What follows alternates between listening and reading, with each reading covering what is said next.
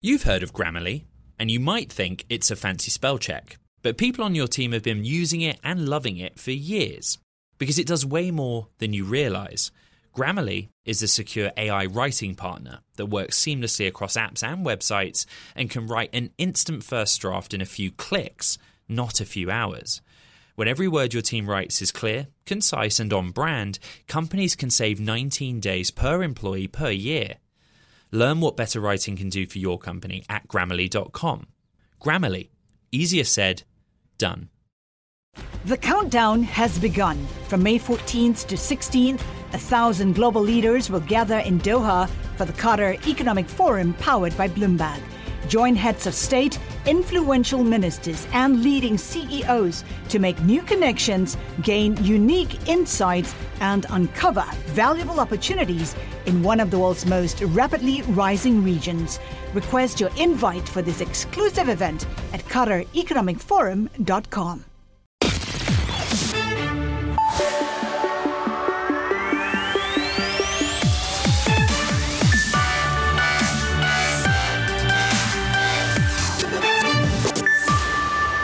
I'm Caroline Hyde at Bloomberg's World Headquarters in New York. And I'm Ed Ludlow, also in New York this week. This is Bloomberg Technology. Coming up, Sam Bankman-Fried, he responds to charges in a detailed post saying he didn't steal funds or stash billions away. And scrutiny of Disney leadership continues with activist investor Nelson Peltz nominating himself to the company board. What could this mean for Bob Iger?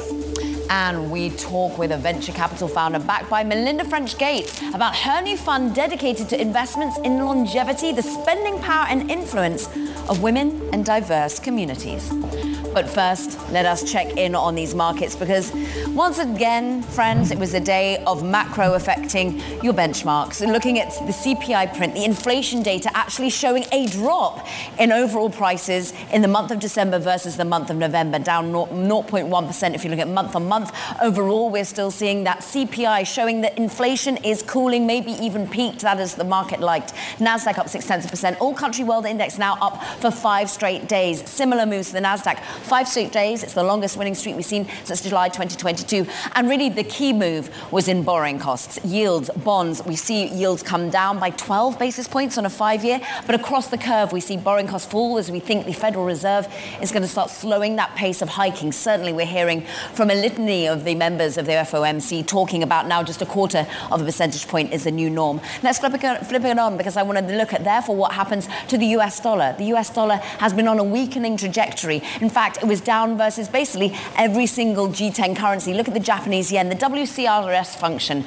World Currency Rankings on the Bloomberg, shows you the Japanese yen on the day was up more than 2.4%. The Norwegian krone, Aussie dollar, euro, all doing well. This, of course, is a story of strength versus the US dollar, Ed. Yeah, we've got some breaking news also happening after market, Caro. Apple saying in a regulatory filing that Tim Cook's salary for 2023, his compensation will be reduced 40% to a more modest $49 million. They're saying in the regulatory filing that Tim Cook had some influence on this, and going forward, they'll reevaluate his pay relative to peers, bringing it more in line to the 80 to 90th percentile, which, you know, still a lot of money, but interesting development happening in our ears. There's a sort of modest reaction down 0.1% on Apple stock in that after-hours move. We got the reaction we expected when inflation came in line with expectation when it came to tech stocks. That was kind of one of the primary movers. Interesting, Ford, 10 straight days of gains, its longest streak on record. No real catalyst or news in the news cycle, but interesting to see that performance to start the year from Ford as it shifts towards EVs. Tesla up 0.3%. It had been lower for much of the session. Disney, we're going to get into. Investors, it's not clear whether this was kind of part of the broader market move or investors cheering the activism that we're seeing from Trian and Nelson Peltz. We're going to talk about that in just a moment. And TSMC, really interesting. It's US listed shares. Its ADRs up 6.4% this Thursday. The company cutting its capex in response to slowing demand, particularly consumer electronics. Revenue forecast for the fiscal first quarter slightly below street expectations, but they're saying they're seeing improvement of supply, particularly for automotive, and how there's been a shortage of chips there. Bitcoin, interesting. We continue to see strength in Bitcoin. I want to get straight to a Bloomberg terminal chart behind me. There's still this really high correlation, right, between Bitcoin and technology stocks, and that this is NASDAQ futures in this chart. charts case. I think it's going to be really interesting, Caro, to look at this correlation as we go forward, right? The narrative's moved now to 25 basis point hikes in the short term from the Federal Reserve. That's got the tech bulls coming out. Well, if the tech bulls are out for stocks, might that see some continued momentum for Bitcoin as well? Well, let's look at what might be a more bearish narrative currently in crypto. We have breaking news that the SEC is suing the crypto brokerages Genesis and Gemini. This is for offering unregistered securities through their joint earn product, as it was called. Now, this is all, of course, a product to do with Cameron Winklevoss, and currently the attack he's making on DCG's Barry Silbert. They've been fighting back and forth about really who's to blame for what has been, well, the fallout ever since the earn program has, of course, been a problem following the collapse of crypto more broadly, but the SEC really deeming that basically you cannot be using these sorts of products that let customers loan out their assets in exchange for interest payments. And they're saying, of course, this is unregistered securities. Shonali Basak joins us for more. So the SEC once again weighing in on crypto. Certainly in a big way, Caroline, here. You have the SEC's complaint here calling into question Genesis and Gemini in the same complaint. Now, why is that interesting? We have, again, to your point that you were making here, these two counterparties that had previously been feuding over how the situation has been handled since halting withdrawals. Now, what does the complaint say? As you said, they are looking at the unregistered offer and sale of securities to U.S. retail investors. You also have the SEC talking about the marketing from both parties here, both parties. And I want to be very specific. It is Genesis Global Capital, the subsidiary of that large Genesis trading desk here, that is part of the defendants being named in this complaint, but both of them marketing these assets to investors being called into question by the SEC. Now, remember, this comes just days after that big open letter you saw from Cameron Winklevoss after a number of correspondences between DCG, Digital Currency Group, that big entity run by Barry Silbert, as well as the Winklevoss twins, Gemini, for this Gemini Earn product. And it's days after you have Cameron Winklevoss alleging here private lies and accounting fraud. And also in the same week that you have Barry Silbert, the head of Digital Currency Group, also reaching out to investors with a very large multi-page question and answer here that addresses how Digital Currency Group uses the proceeds of loans borrowed from Genesis Capital, the same asset here in question that is under the SEC review. Now, there will be a lot of questions both from investors as well as regulators on where the money went, what kind of money was lost, how you get it back. But at the end of the day, as I said before, these two are being named in the complaint together after days and days and days, months really, sparring. And so how they handle this when they're both listed together as under the complaint of the Securities and Exchange Commission. Yeah, this is an interesting development, in part because Bloomberg reported last week, according to sources, that federal prosecutors were looking into Barry Silbert and the Digital Currency Group. So now we have this triangle, right? Winklevoss, Silbert, regulators. As you said, the complaint is joint between them. Tie that all together. What is the relationship as it stands now between Barry Silbert and the Winklevoss brothers, twins? As it stands, remember, they have been both kind of at war here. And I think what's worth kind of pointing out here is the difference between how Genesis frames this issue versus the Winklevoss twins. We reported in late November, actually, that when Genesis was out kind of looking for money, we had reported they had reached out to a number of big investors to try to really stave off some of these issues. As they did that, they revealed all of these loans that existed between Genesis as well as other Digital Currency Group experts here or entities here. Now remember, those entities, investors of Digital Currency Group did have clarity into how the entity worked. So the big reveal here then becomes now, regulators asking questions about where the money went at the end of the day, but also the allegations being made by Gemini and Gemini earns products on behalf of those more than 300,000 customers. Remember, when you look at Digital Currency Group's response to this publicly, they said this is a way for Gemini to be deflecting blame. But again, the way that this is culminating now, they both are under this complaint for the SEC. Let's weave all of this narrative together, Shonali, because a lot of the reasons that the funds have been trapped in Genesis is because of the ongoing fallout across crypto that in many parts wasn't just started by the collapse of FTX. It came much prior to that, actually some of them related to lending products themselves. But just talk to us about what we've heard from Sam Bankman-Fried today about the FTX fallout and really how all of this is one big similar collapse that is just having so much of a contagion effect. Yeah, it's really interesting because we have heard, of course, Sam Bankman-Fried before the indictment came out, him have his media tour. But then since he's been on house arrest, we've seen him tweet here and there. And now we have a Substack coming out as well in which he's detailing kind of his defense here on this idea that he didn't steal funds, he didn't stash them anywhere. The name of this Substack was FTX Pre-Mortem Overview. He also links the issue to how he was treated by rivals. He's been complaining about Binance and the handling of assets for a while here now. At the end of the day, what happened in the middle of last year, Luna, Three Arrows, people lost a lot of money and it spiraled from there, and it's kind of as simple as that. All right, Bloomberg's Shonali Bassett keeping us posted on every twist and turn in an industry under duress, executives under the spotlight. And speaking of executives under the spotlight, let's talk about Disney, where activist investor Nelson Peltz has nominated himself to the board. This could become a highly public debate over Disney's returning CEO, Bob Iger, and his leadership. Bloomberg's managing editor for Global Business, Creighton Harrison, with us in New York. I guess the question you go straight to is, what is Nelson Peltz trying to get out of this? Well, he's trying to get the things out of it that Nelson Peltz is always trying to get out of these things, right? Which is we can squeeze cost savings. We can run this business more efficiently. You know, he argues that Disney's been overpaying for assets for a while, especially the Fox deal from a few years back.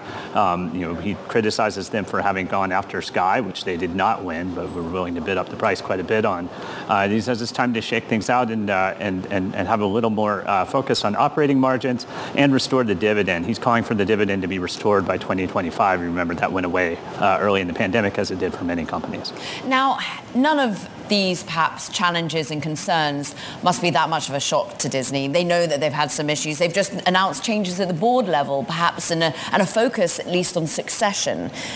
But ultimately, they're not going to want Peltz on the board. No, they very much do not want Peltz on the board. I think Bob Iger would like to, have a chance to run this show himself without input from Nelson.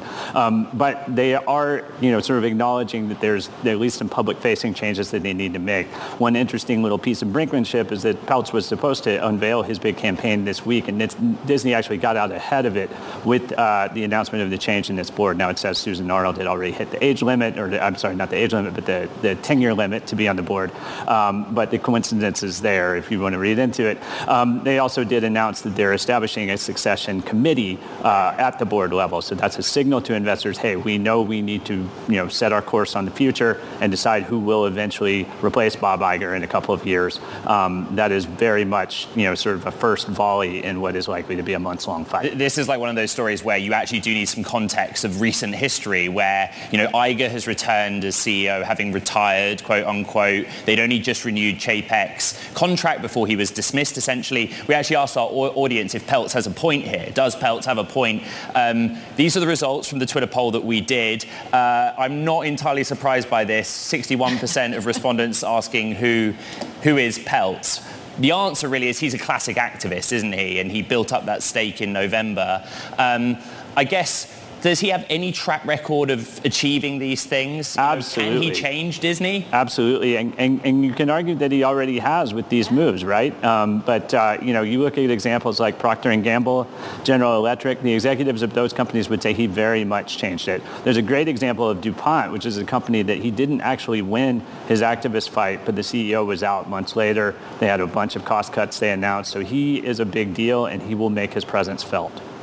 And some analysts say maybe they need to listen. Peltz maybe it's a good thing. Great to have you here. Thank you so much. Of course, Bloomberg's managing editor of Global Business, Creighton Harrison. Meanwhile, coming up, we've got a little bit of sprinkling of VC action, right, Eddie? We're talking about PitchBook. It's out with its new report on the state of venture capital in 2022. Spoiler alert, it's not too pretty. More on that next. This is Bloomberg. What if everyone at work were an expert communicator? What if every doc, message and email they wrote was perfectly clear and concise? Inbox numbers would drop. Customer satisfaction scores would rise, and everyone would be more productive. That's where Grammarly comes in. Grammarly is a secure AI writing partner that understands your business and can transform it through better communication. Companies that use Grammarly save an average of 19 days per employee per year. That's because with Grammarly's AI, what used to take a few hours only takes a few clicks, like generating an instant first draft in your company voice or tailoring a message to your specific audience and goals. And Grammarly's personalized on-brand writing help is built in everywhere your team works, across 500,000 apps and websites. Plus, it's safe, secure, and already IT approved. Join 70,000 teams who trust Grammarly with their words and their data. Learn more at Grammarly.com. Grammarly. Easier said, done. What could you do if your data was working for you and not against you? With Bloomberg delivering enterprise data directly to your systems, you get easy access to the details you want, optimized for higher-level analysis, and financial data experts committed to helping you maximize your every move. Our data is made for more, so you can show the world what you're made of. Visit Bloomberg.com/enterprise data to learn more.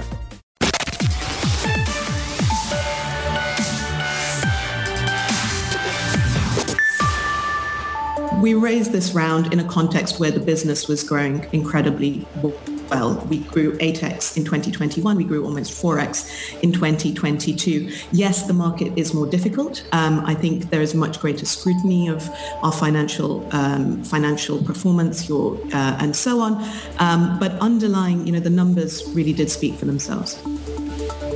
That was Pepe co-founder and co-CEO Mrudula Poré talking with Caro 24 hours ago about the current environment for raising money. And I think we've got to get some context on this. This is the talking point beyond Silicon Valley, where founders and those who have backed them historically are thinking about what on earth is going on in all sorts of economies. Carl Stanford, lead VC analyst at PitchBook, joins us from San Francisco. PitchBook out with its report for 2022 on the state of venture capital.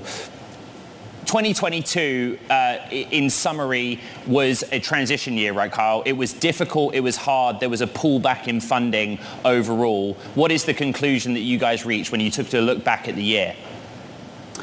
I think a transition year is a really good way to describe what we saw in 2022. Throughout the year, the momentum of the venture market that had really grown in 2021 faded pretty quickly. From Q1, which we saw as the most active quarter in our data set, to Q4, we saw deal count drop 25%. We saw deal value drop 66%, which is an incredible number. When you look at where that is coming from, though, a lot of that is coming from the unicorns, the late stage, the growth stage of venture, which really saw a huge amount of capital pushed into the market over the past few years, which when you see the crossover investors pull out and readjust their investment strategy, that capital that is those late stages have relied on came out pretty quick in 2022.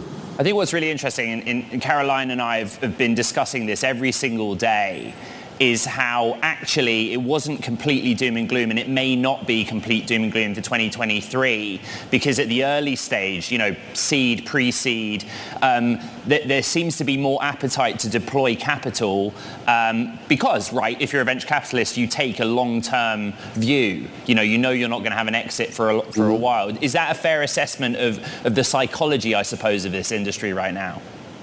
Yeah, that's exactly right. When you think about seed stage companies or even Series A, Series B, those companies, even the most successful ones, are years and years away from the public markets. So they do have a little bit of an immediate insulation from the broader macro economy.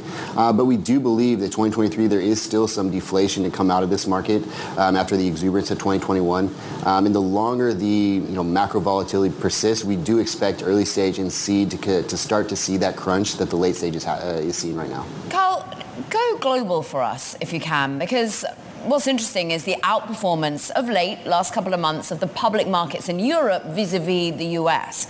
I'm interested, of course, that comes from a lower base, whether Europe and other areas, we've heard from Techstars, for example, talking about exuberance and excitement going on in Africa, Middle East, from a seed stage round, and indeed from the actual startup culture there at the moment. Are we likely to still see the money in Silicon Valley, New York, or is it going to spread out a little bit more? I think we've seen the spread out really happen over the past few years. But when you look at the data, the way we track data and all the capital being located in the headquarters of the fund, we had $77 billion raised in Silicon Valley this year. A lot of those huge mega funds that we see being raised are by firms headquartered in Silicon Valley. So when you look at the data, it does look very concentrated. But we do believe, especially from kind of the change towards Zoom and towards a more global venture market, we will see that capital spread out. And one interesting note of our report is that the Silicon Valley or the Bay Area actually saw less than 20% of deal count in the U.S. for the second quarter in a row, which is the first time that's happened in our data set. And so even though the capital is staying here, there is a much more global venture economy. Would that be, moving the capital to the Midwest or to some of the, second-tier cities in the U.S. or to seeing capital go to Latin America or Europe? We've seen a lot of growth everywhere. And talk to us, can you break it down by industry? Where remained relatively healthy? Where was able to weather some of the concerns? Are we able to break it out as much as, healthcare, femtech, cybersecurity still remains pretty resilient in the face of a recessionary environment? I'm not sure any sector really weathered the storm in 2022. I think every sector was there right for some kind of pullback from VC because of the exuberance and the mania we saw in 2021. But when we look from a sector perspective, the first place we look is the public markets. Fintech had a really difficult year. Cloud has stayed a little bit better, and you can see that reflected in the valuations that are coming across in the private market. I think that there's two data points I want to hit with you really quickly, Kyle, that even though there weren't necessarily the deals in 2022, I think I'm right in saying that actually venture capitalists all around the world launched quite a few new funds, right? They at least got their war chests set up if they didn't then deploy them, right? And we may not see them deploy this year. The other data set that really catches my eye is that about capital invested in female-founded companies. Could you just speak to us about that trend that you saw in 2022 for female-founded companies? Yeah, I think female-founded companies have been, a point of interest for much of the industry over the past few years. There's been a lot of new funds that have been raised by female GPs. There's been a lot of, help from the industry to make sure that there's more capital going to female-founded companies. I think one data point that gets tossed around there is the percentage that is raised by female-founded companies of the total deal value. And the unfortunate part of that is that it is very low, and no matter where you slice it, it's not going to look great. But a lot of that is influenced by the huge deals that we've been seeing over the past few years. We had $857 million deals closed in 2021. We had 450 of those closed in 2022. And many of those are just older companies, and they have been started by men. And so there has been a push towards more investment in female-founded companies, and we are hoping that because of the fundraising that has been done by female-led GPs, as well as the initiatives of the broader industry, that we will see a sustained growth in investment into female-founded companies. And we've got a female-led fund coming on a little bit later in the show, Kyle. Just briefly, from the diversity perspective, many have been worrying that it's a recent trend that money have been put to work in this, and therefore, when we go back, retrench, worry, people go back to their previous old norms. Are you hearing that 2023, people are still going to be stood by ensuring they're backing diverse founders, diversity of thought? In a similar way from investment, we thought the exact same thing was going to happen to the small ecosystems that had really popped up in the Midwest that hadn't had the local fundraising and had received a lot of capital from the East Coast or the Bay Area. What we did see, though, there was a sustained growth in the smaller markets, and we believe that whether it be in female-founded companies or whether it be in a more diverse founder group, we do believe that there has been the sustained momentum behind that, and we do believe that 2023 should be a good year because of the number of funds that were raised to focus on those different initiatives. Kyle, thank you for reminiscing on 2022 and pushing us forward to Kyle Stanford. We thank you, VC analyst over at PitchBook.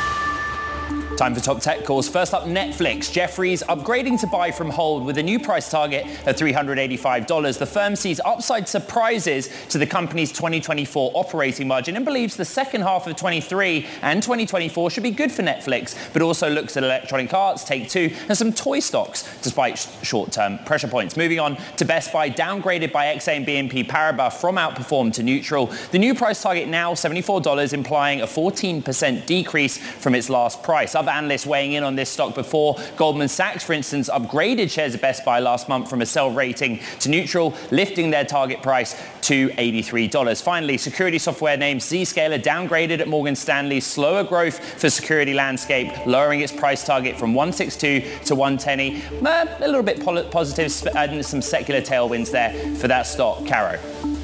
Fascinating group to keep a close eye on.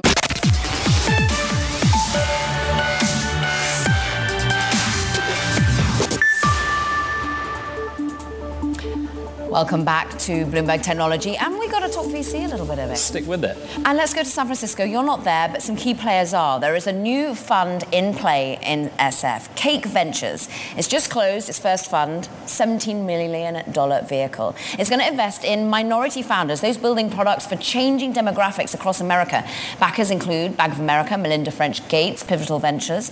Founder Monique Woodard is joining us now from the studio. And Monique, congratulations. And talk to us about the layers. I liked the description. You're called Cake Ventures, the layers in which you're going to be targeting when looking to deploy your money.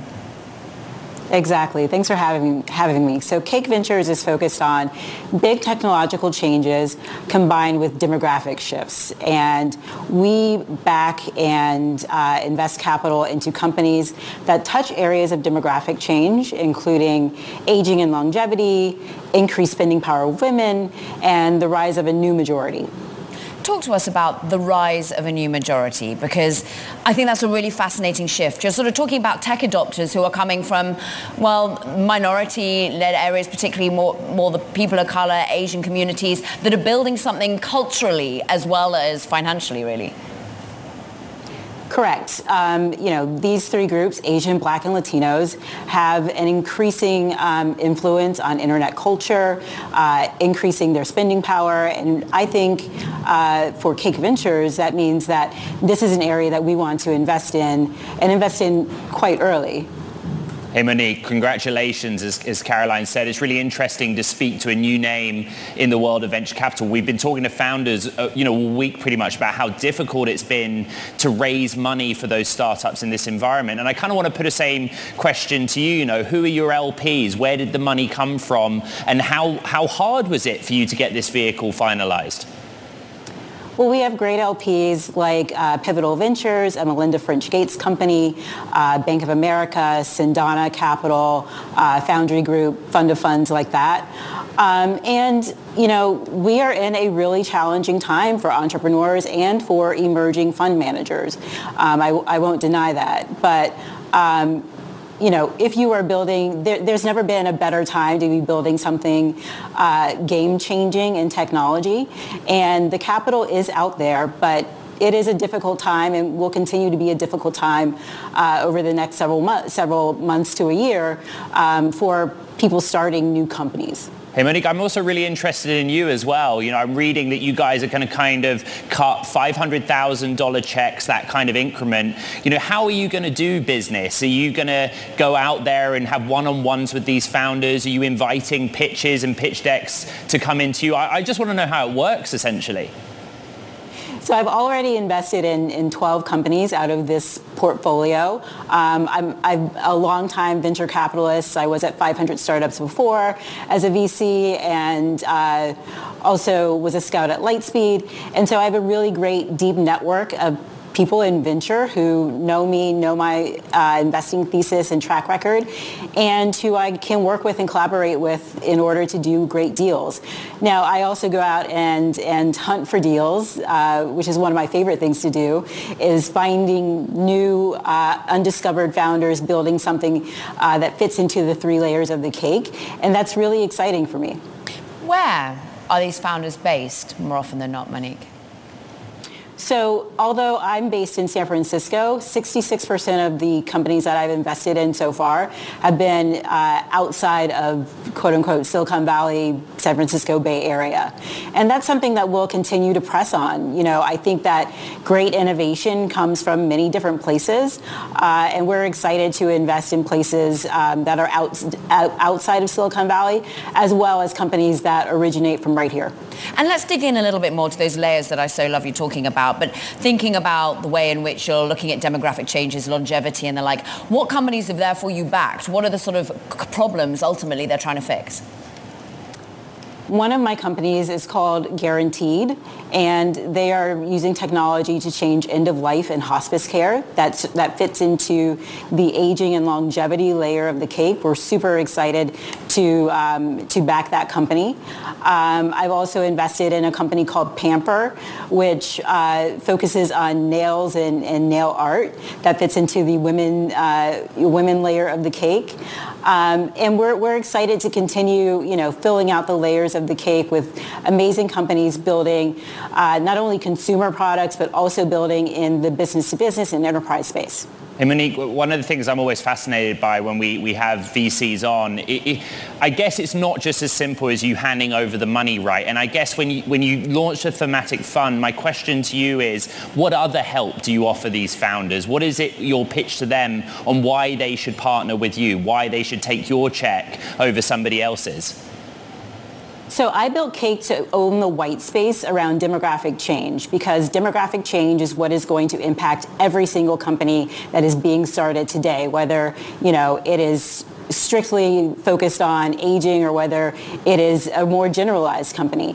And so one of the things that founders and entrepreneurs look to me and Cake for is really helping them understand and define which demographic changes are going to be the most impactful to their companies and how to take advantage of those in a way that is both authentic and helps accelerate their growth.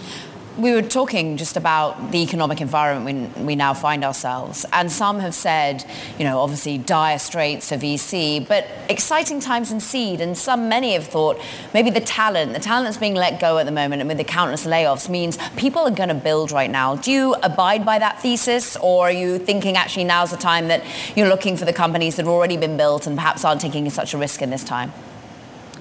No, definitely. Layoffs are a really challenging time for anyone. No one, wants to hear about big companies laying off a large amount of their staff. But, just like during the great financial crisis, a lot of those people ended up starting companies that have been category defining companies like Airbnb and Uber. And I think that because we are in a recession and we are in we are really in a challenging economic time, a lot of people will now start to start new companies of their own, and these can be the next big companies that experience amazing growth. All right, Monique Woodard of Cake Ventures. We're so grateful to have you. Day one, officially of the vehicle launch, and best of luck to you and the founders that you'll invest in. What is happening is there is clearly themes playing out in front of our eyes. Every day on the show, we're discussing the same thing, which is, okay, there might be a pullback in investments from the VC world, not in early, pre-seed, seed stage companies. That's number one. Number two, we are seeing thematic investors look to focus on, prioritize, get capital to those that need it most, women-led startups, minority groups. And yes, it's repetition, but this is what we're talking about every single day on the show, it seems. It's literally happening in real time. And it's interesting to hear the dovetailing of what PitchBook has seen and the commitment, yes, it's still always coming from a small base, but the resilient commitment to women, minority-led businesses, even throughout the back end of 2022, that, many have worried as we enter some sort of downturn that they'll be the first ones to be left behind, sort of the last ones in, first ones out mentality. But that doesn't seem to be bearing out. That doesn't seem to be the case. And ultimately, people want to, particularly Gen Z millennials, want to invest and spend with purpose in some way. It feels like something that you just say, but actually, it's not just talking the talk. We're walking the walk in some way. We're seeing people get building, getting the funding, closing those rounds, and actually writing those checks already. What was it, 12 that she's already back? We're seeing the data, and then from, investors like Monique, we're seeing it in action, the story behind it. Next, I think we've got to also focus a little bit on public markets because we forget, actually, we're so focused right now on private. There's a lot going on in the world of stocks. We'll be right back. This is Bloomberg. What if everyone at work were an expert communicator? What if every doc, message and email they wrote was perfectly clear and concise? Inbox numbers would drop, customer satisfaction scores would rise, and everyone would be more productive. That's where Grammarly comes in. Grammarly is a secure AI writing partner that understands your business and can transform it through better communication. Companies that use Grammarly save an average of 19 days per employee per year. That's because with Grammarly's AI, what used to take a few hours only takes a few clicks, like generating an instant first draft in your company voice or tailoring a message to your specific audience and goals. And Grammarly's personalized on-brand writing help is built in everywhere your team works, across 500,000 apps and websites. Plus, it's safe, secure, and already IT approved. Join 70,000 teams who trust Grammarly with their words and their data. Learn more at Grammarly.com. Grammarly. Easier said, done. Collaborate for a greener future at the Bloomberg Green Festival, a groundbreaking celebration of the thinkers, doers, and innovators leading the way. From design and culture to technology, science, and entertainment. Hear from inspirational speakers and immerse yourself in climate solutions. July 10th through 13th in Seattle. Title sponsor, Amazon. Official airline, Alaska Airlines. Get 20% off using promo code radio20 at bloomberglive.com/greenfestival.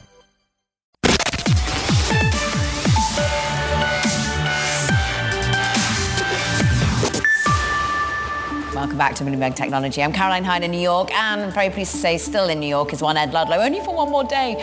But let's talk your favourite. Let's talk EVs. Yeah, it's interesting. There's a lot in the news flow right now around electric vehicle and a lot in the market, so I thought I'd tie it all together. The first thing that caught my eye actually was Lucid. I wrote a story this morning about Lucid's full year 22. They produced just over 7,000 vehicles, exceeding just their guidance or target. Remember, Lucid cut its target twice in 2022. It started the year saying they'd make 20,000 vehicles. They cut it to 14,000. They cut it again 7,000. And all told, at the end of the year, they produced just over 7,000, but delivered very few to customers. The market liked it, though. It's kind of relief we saw in the stock, up almost 5%. Tesla was actually significantly lower at the open, despite, there was this logic that you get the inflation print where we thought it would be. The Fed will raise rates in lower increments. Tesla trades at 25 times forward earnings. Maybe it would get caught up with the rest of the tech trade. It didn't, although it did close up 0.3%. And Ford, up 1.6%. Its 10th straight session higher in the green. Longest streak on record. I think that's really interesting. There's no hard news peg, but we did get that data last week about its full year 22 EV sales in particular. So I thought I'd take a look at this chart because Ford is now the number 2 seller of electric vehicles in the United States. But this kind of tells the story, right? Those big bars are last year and this year for Tesla. It's EV sales globally, right? And 1.3 million at the end of 2022, globally granted, but I've put that US data for Ford next to it because that's principally where they're selling, right? You've got like the F-150 Lightning being released, the E-Transit van, but the mainstay of what they're selling is the Mustang Mach-E, 60,000 or so units. So context is king, right? Ford is catching up, they're closing the gap. My question to all our guests going forward is, is the competition coming for Tesla? That chart is simply there to demonstrate this is the market incumbent with Tesla, right? That lead is so dramatic. It is a huge lead. It means so many funds are exposed, so many still committed to that stock, but some questioning how committed they should be. Let's talk to Mark Stokel. We love him because he's outspoken. He's the CEO and senior portfolio manager over at Adams Funds, which has $2.6 billion under management. And Mark, a great quote that caught our eye, which was immediately why Eddie was like, we need to get this man on again. And it's because you said, with all the moving parts, basically you said that there's currently too many unknowns to get a good handle on what an appropriate valuation is for Tesla. You see it as potentially a train wreck. Is it? Well, it could be. I mean, I think if you have a stock that's down 70%, I think that's the beginning of a train wreck anyway, if it isn't in its own right. Well said. But I do think that there are, first of all, it's a great company. But one of the things that we try to spend a lot of time doing when we're looking at stocks is trying to separate the difference between a great company and a really good stock. And I do believe it's a great company. we just don't believe it's a great stock right now. And some of the unknowns have been pretty well documented. Ed talked about some of them. When you go from having over a three month wait list to get a car to none, when you see price cuts in China. Now, granted, China is a little different market, but they do have competition. So, how long until those price cuts come to the United States? And so you put those things together, and then trying to figure out what's the appropriate price for this? What are you supposed to pay for these earnings? And there are a lot of people that will say, well, now it's trading at 24 times. I think it's 24 times, something like that. So it's down significantly. So, and it's down 70%. So that must be okay. And that's not the way I think investors are supposed to look at it. And what I meant by unknowns is because we don't know, because it's unclear how long the price cuts are going to have to keep going in China, whether they're going to come to the United States. Why would you jump in now? Why wouldn't you just wait to let the dust clear? Because I don't think it's going to get away from you. I'm currently looking at estimated PE, currently trading at 30 times that, so maybe even more elevated to a certain degree. Mark, what do you need to hear? Is it the cult around Elon Musk, the way he can talk up a stock? Is it the fundamentals that you need to see change in China? Yes. Is there anything that could be fixed that would immediately make you go, this is getting back to a good stock again? I wouldn't say immediately, but certainly there are some things. I think the rhetoric, one of the interesting things, and I said this in a meeting yesterday, is when's the last time Musk tweeted something that was silly? He does it a lot, but I think he's starting to get it. I think he's starting to get that much of the things that he's doing outwardly is not helping Tesla. So it appears he's backed off of that. I do think demand's the issue, and frankly, it's not just the United States. Ed talked about Ford. They've got really good, robust competition in China. I think it's waiting a quarter or two to see where is demand really going to shake out. And the other thing Ed said, they've sort of had this market to themselves for quite a long time. And there are other companies that can make good EVs. Certainly Tesla makes a good EV, right, but other companies do as well. The Mustang's pretty cool, actually. Hey, Mark, I just want to point out real quick, you guys do hold Tesla shares, don't you? We do own it. I will be quick to tell you that we are underweighted. We're benchmarked to the S&P 500. Okay. So we own it, but we're underweight. And frankly, if you have a second, I'll talk a little bit about that, because I think to us, the volatility of Tesla, both on the upside and the downside, is such that we think being out of it completely exposes you too much to the S&P 500. So we are underweighted. That's kind of a sort of market structure or dynamics point. Yeah. We showed a banner essentially on the show a second ago about Tesla's expansion plans in China being on pause. And what Bloomberg reported overnight was, according to sources, this plan to double the capacity of the Shanghai plant to nearly 2 million vehicles annually is on hold due to influence from the Chinese government. The concern is that Elon Musk, who is also the CEO of SpaceX, and SpaceX offering the Starlink product is concerning to the Chinese government, because if Starlink would be able to use in mainland China, it could bypass Chinese firewalls, etc. I'm just bringing you the Bloomberg reporting latest on that. My question: how core is the China story to a name like Tesla, and how closely are investors like you watching the economy in China? It's very important, and I do think, actually, it's interesting. I think the reporting that you just talked about is likely correct. I also wonder how much of the putting it on pause was, we see a lot more competition now than we did 6 months ago, a year ago, and therefore it might be prudent to slow your roll a little bit rather than go full force. But we do look at not only do we look at the number of vehicles that are being delivered, we do look at geography. And China, China's a big market, and that's why there are a lot of other EV players in there. So it is important. Can we talk a little bit about Disney? My understanding is you have a very small holding of Disney, but we've talked in the show about what's happening with activist investor Trian Nelson Peltz. Does Peltz have a point? That is the question. I think the short answer is absolutely. Let's look at a couple of facts. One is, I think the issues with Disney start at the top. And I don't mean Bob Iger, I mean the board. I think the board has sat around and watched this company since 2016 underperform the S&P 500 by almost 60%. But for one director, they've all sat through all of that. They also sat through trying to figure out how to find a successor for Iger year after year. I mean, I think it was 4 different contracts extensions that he had before they ended up picking Chapek.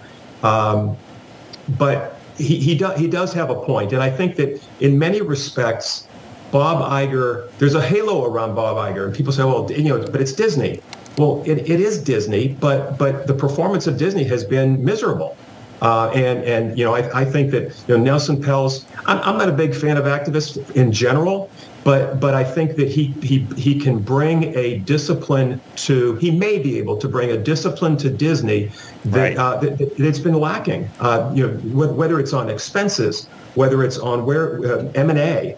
There are a lot of things that Disney has done wrong. But again, everybody has this soft spot in their heart for Disney and soft spot in their heart for Bob Iger. But at the end of the day, it's for us, it's an investment. And that investment has not been very good. So, having one of 12 seats be Nelson Peltz, when he's come and been very honest about, I'm not looking to replace Iger. I'm just, I think they could use some strategy help.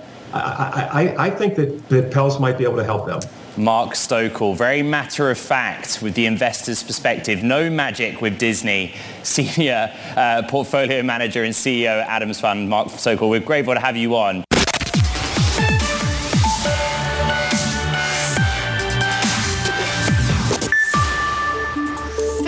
Going viral, we had to do the story coming out of Twitter in Asia, because did you hear Singapore office of Twitter, its Asia headquarters no less, Eddie, were told to empty out their desks and vacate the premises by the end of the day. This is all according to people familiar with the situation. And we kind of know why. Elon Musk continuing to lower expenses around the globe, but you know more than anyone in SF. Right. Was he even paying his rent? So there's so many threads to this. The first is that office was gutted, unfortunately. Yeah. It was a big victim of the layoffs. But it's completely incongruous with the policy at San Francisco office, because remember, in San Francisco, according to sources, and you've seen the photos, they put beds into the office so that employees could sleep there overnight, which of course upset the city officials. He took sinks, he took beds. So am I right? He's not paying the landlords in San Francisco, but everyone's still made to work there, whereas perhaps he's not. Maybe that's the argument here, perhaps paying over in Singapore, and that's why they've been kicked out. Although, didn't the landlord say that they're still a current tenant?